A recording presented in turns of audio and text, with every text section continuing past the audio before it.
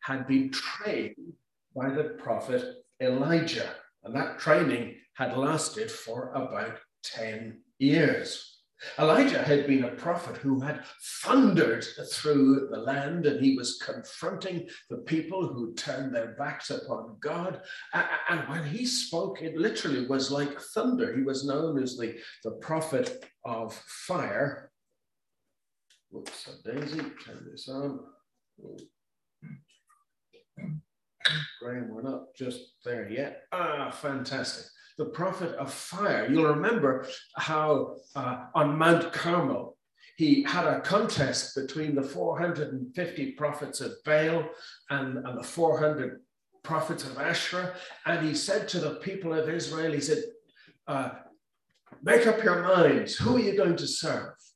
And he had the prophets of Baal build an altar, and they put a bull on it.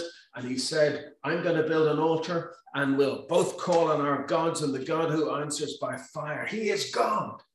And of course, the prophets of Baal built their altar, and they put a bull on it, and they started shouting for their God. But of course, there isn't another God. There's only one God. So at about noon, Elijah began to just mock them a little bit. He said, you need to shout louder. Maybe your God is asleep, or perhaps he's away on a holiday. And of course, they don't have a God. The Baal wasn't a God at all. There's only one God. And finally, in the evening, Elijah stood up and he prayed that God would come by fire, that the people would know. And just to ensure that there was no funny business, they poured water all over the altar. Not just once, but I think 3 times. So the thing was absolutely drenched. And he began to pray, and God answered by fire. The fire fell, and the whole altar, the offering, everything was consumed, the wood, even the stones. And then they captured the prophets of Baal. They took them down off the hill, and they were all put to death. He was the prophet of fire. But Elisha wasn't like that. He was a prophet who was very pastoral in his heart. He had a lot of compassion for the pain of people. He cared for people, and he performed several miracles to help people who were in trouble.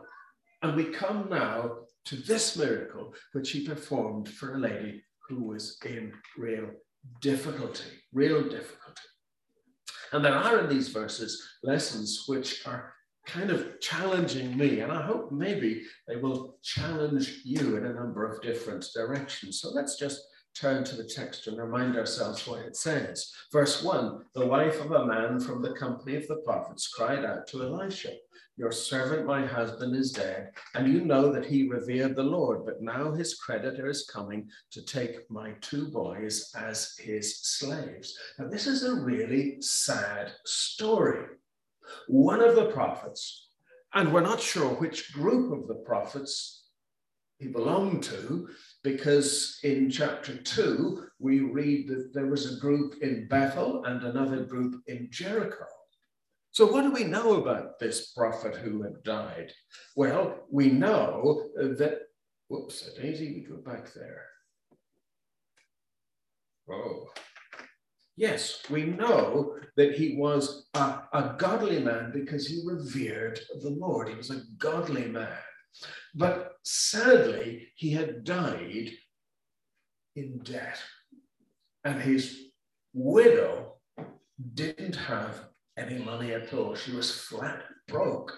Now, we know that the Jews are supposed to show mercy towards one another, but this lady was in danger of losing her voice. It's very hard to imagine what that might be like if you have family. Just imagine somebody coming to take your children away. Awful. I think that for this lady, probably her situation was so bad, she felt that her best days were behind her. Now, I know that there are Christians today, very often from my generation, who look back and think about the good old days. Oh, but you know, if I remember correctly, when I think back to the good old days, there was a whole group of people who themselves were looking further back to what they thought were the good old days.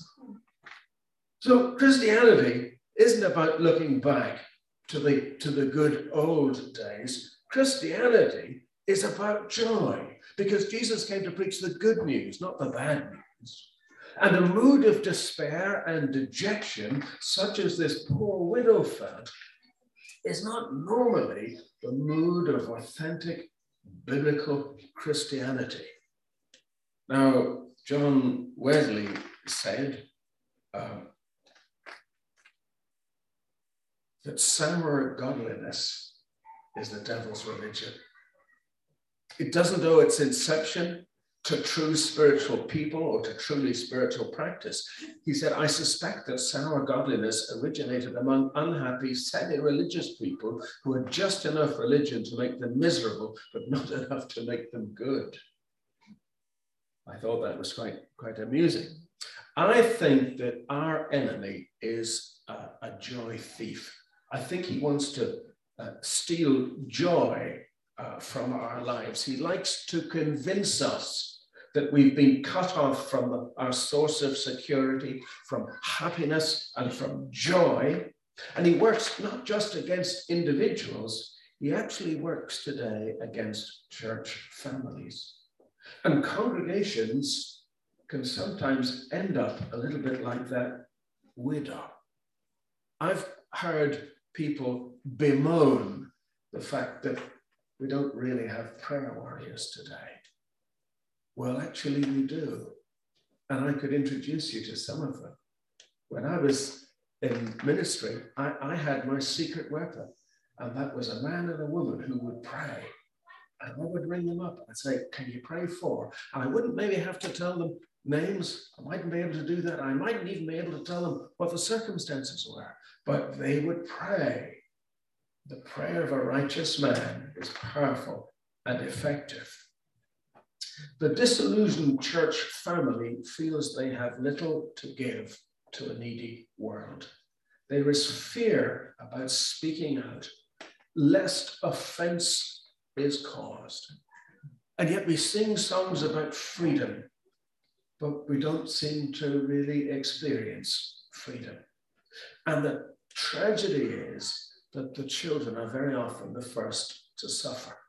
They become a little bit like the widow's boys. The creditor is coming to take my two boys as slaves. And there is an enemy. And what he wants to do is to enslave our young people. There is peer pressure. The pressure of fashion to get the latest whatever it is. The pressure of the pagan morality of our contemporary culture. I can remember about 20 years ago, we had a lovely young girl come to study medicine in Glasgow, and she came to worship at the Finley. She came from a lovely Christian home, so she was quite protected. And she's now a medical consultant in Northern Ireland. But when she came to Glasgow, she was just young. And in that first term in the halls of residence, there was a party going on, and she was invited to go to this party, but because she was a medic and they have to work quite hard, she couldn't go. She had work to do. And she went down to the communal kitchen the next morning to get breakfast, and all the other girls were there. And do you know what they were talking about? They were talking about how many different sexual partners they'd had the previous evening. And this young girl was absolutely shocked. This was so far out of her experience. The creditor wanted to turn those children into slaves. And the enemy, he wants to turn our children and our young people into his slaves too. I think it's really important that we pray for our young people, children in schools, and young people in universities, because they're under all sorts of pressure. Well, what did the widow do? Could it be that there's something here for us? You see, this woman was absolutely desperate. And in turning to Elisha God's prophet, she was actually turning to God. She was stating her needs to God, and she didn't pray with polished phrases.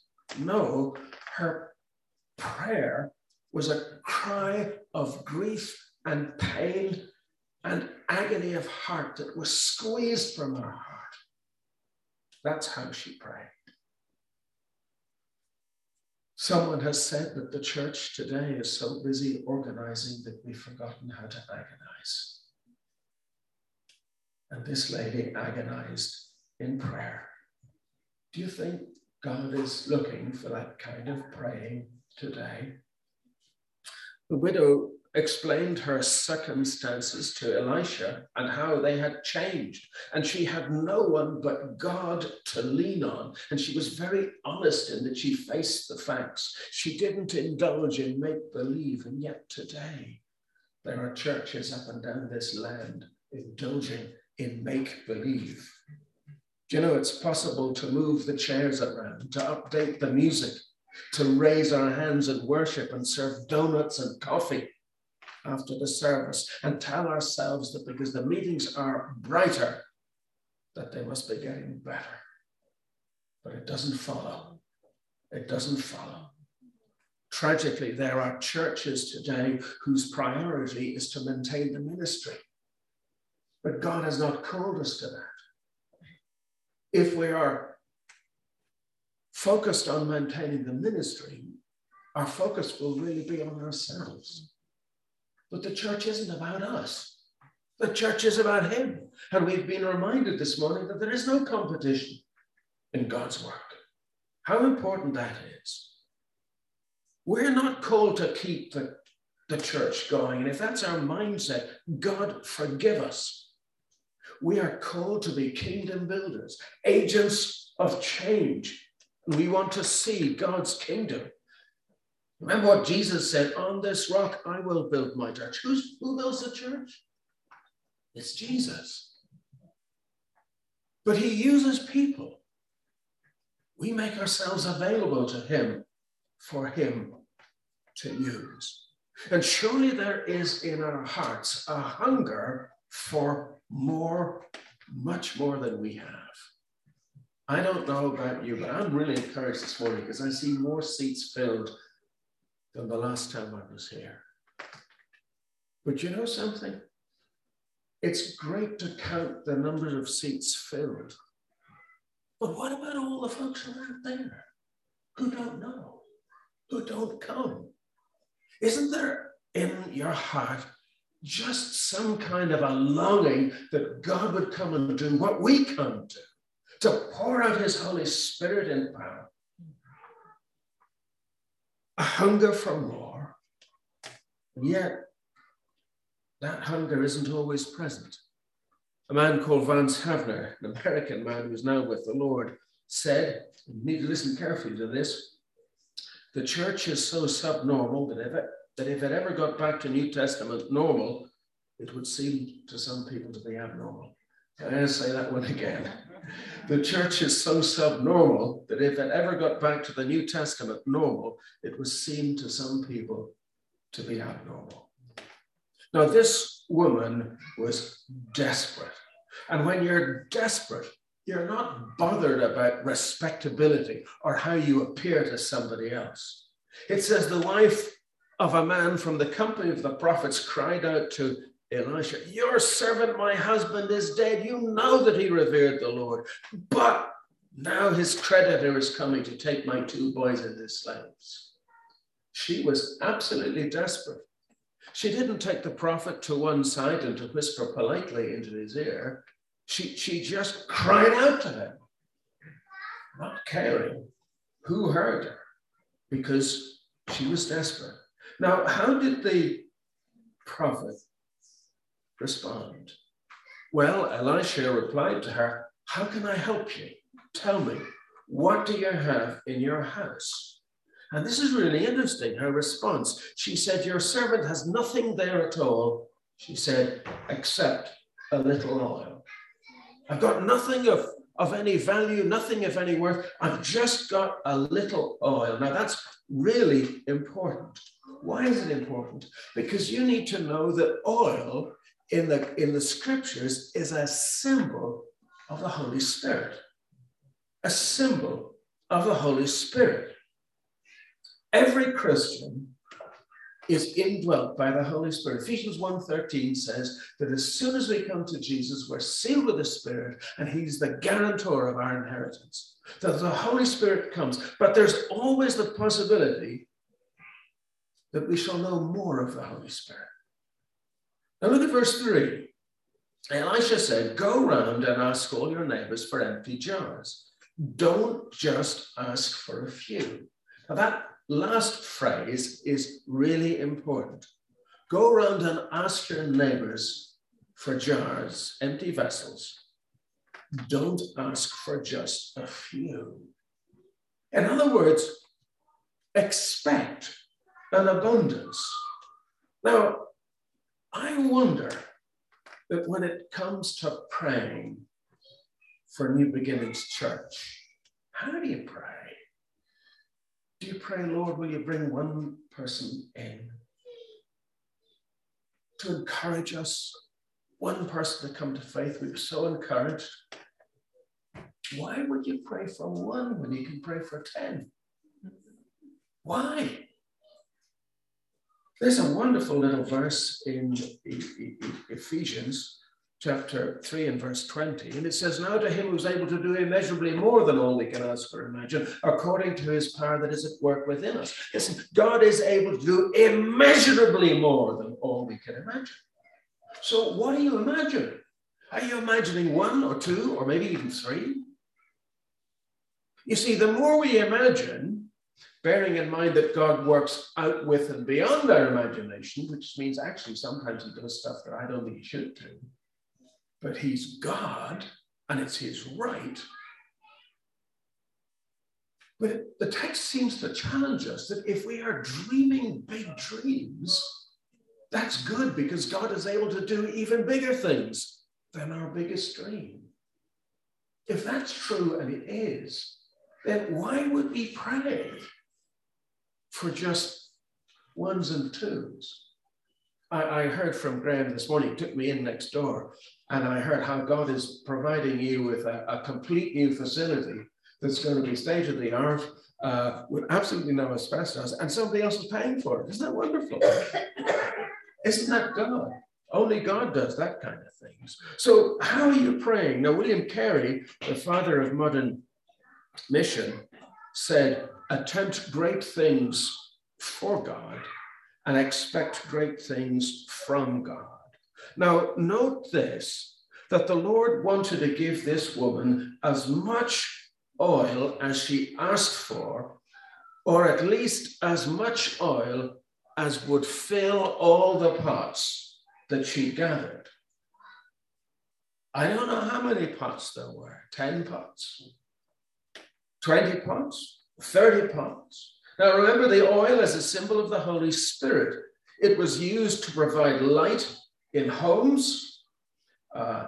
In the New Testament, we learn that oil was put on wounds and it was used for cooking, but it was also applied as an anointing on priests, perhaps symbolizing their need of the Holy Spirit, the unction of the Spirit.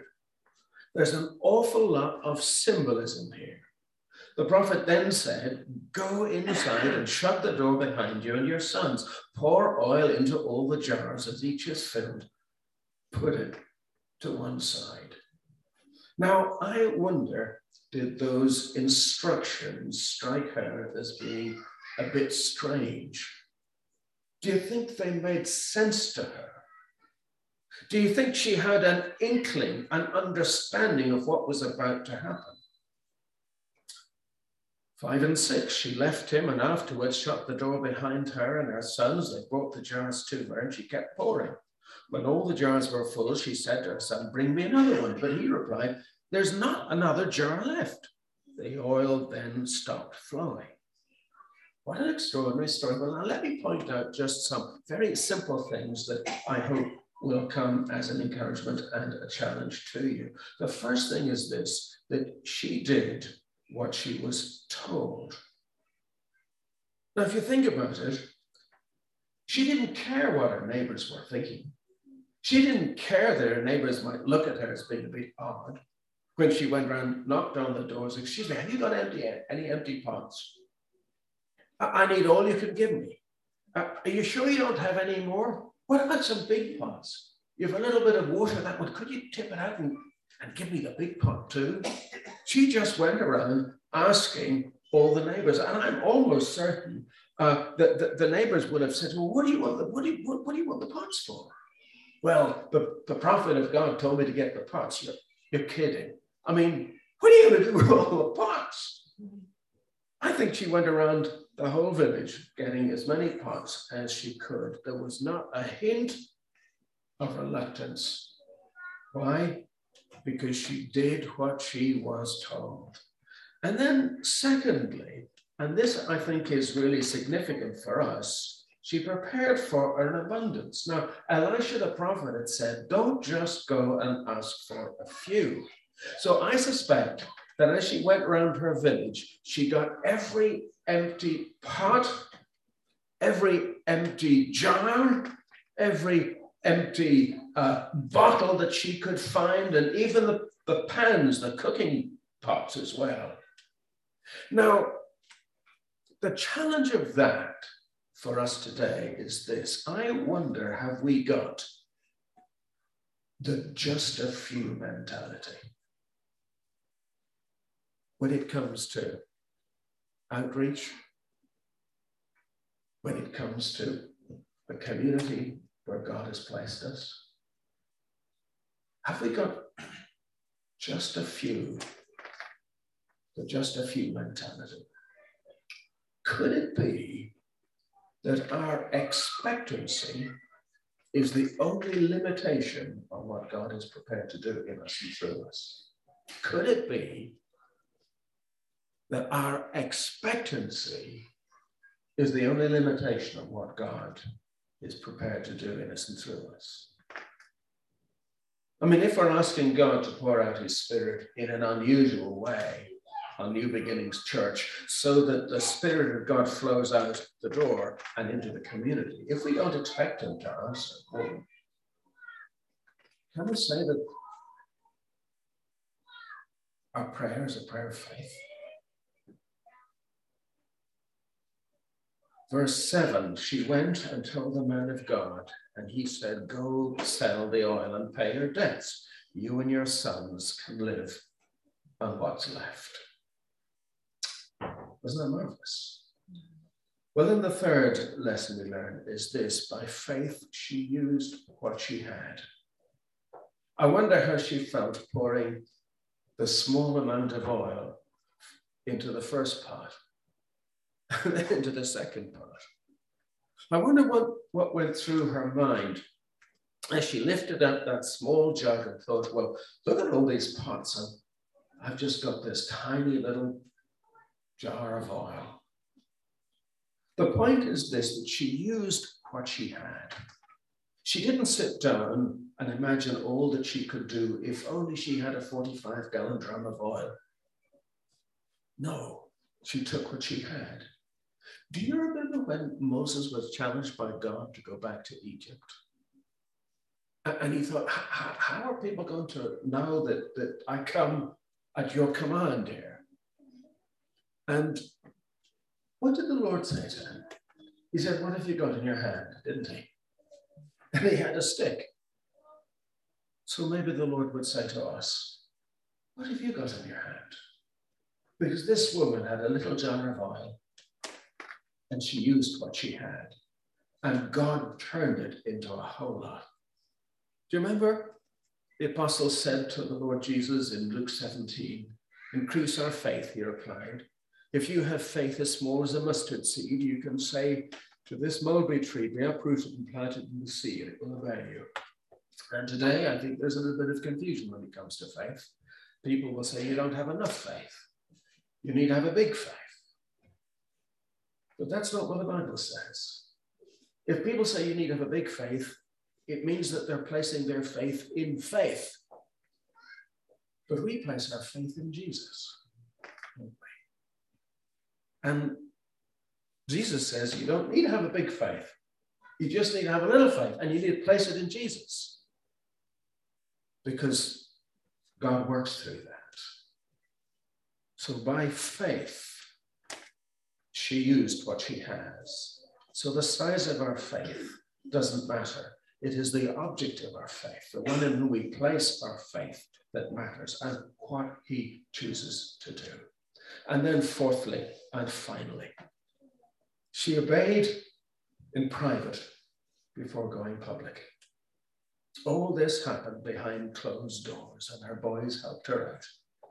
I think that often God deals with us personally and privately so that there can be a reality in our relationship with him. It's all too easy to be carried along, as it were, by the enthusiasm of others in the church family. And it's great. But you know, God wants more than that from us. God wants more than that from us. He wants a relationship that isn't simply sustained and maintained because you get a little spiritual food on a Sunday morning. He wants us all to become self-feeders so that we engage with the word for ourselves and get to know him. Because the more real he becomes in our lives, the closer we draw to him. And we can't lead anyone closer to Christ than we are. And that's the challenge. But isn't it wonderful that this widow, and that society in her day didn't think much of widows. They were kind of on the edge, didn't maybe matter a great deal. Mattered to God. And because she was utterly dependent, God used her. Now, I'm not really sure how God wants to apply this message and the lessons from this to us individually.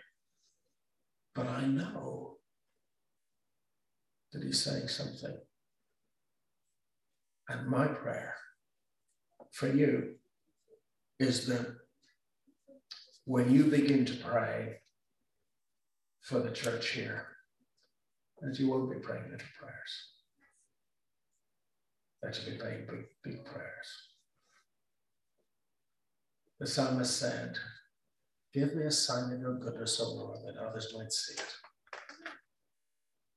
And I will pray that for you just now. Let's do that. Father, we are so grateful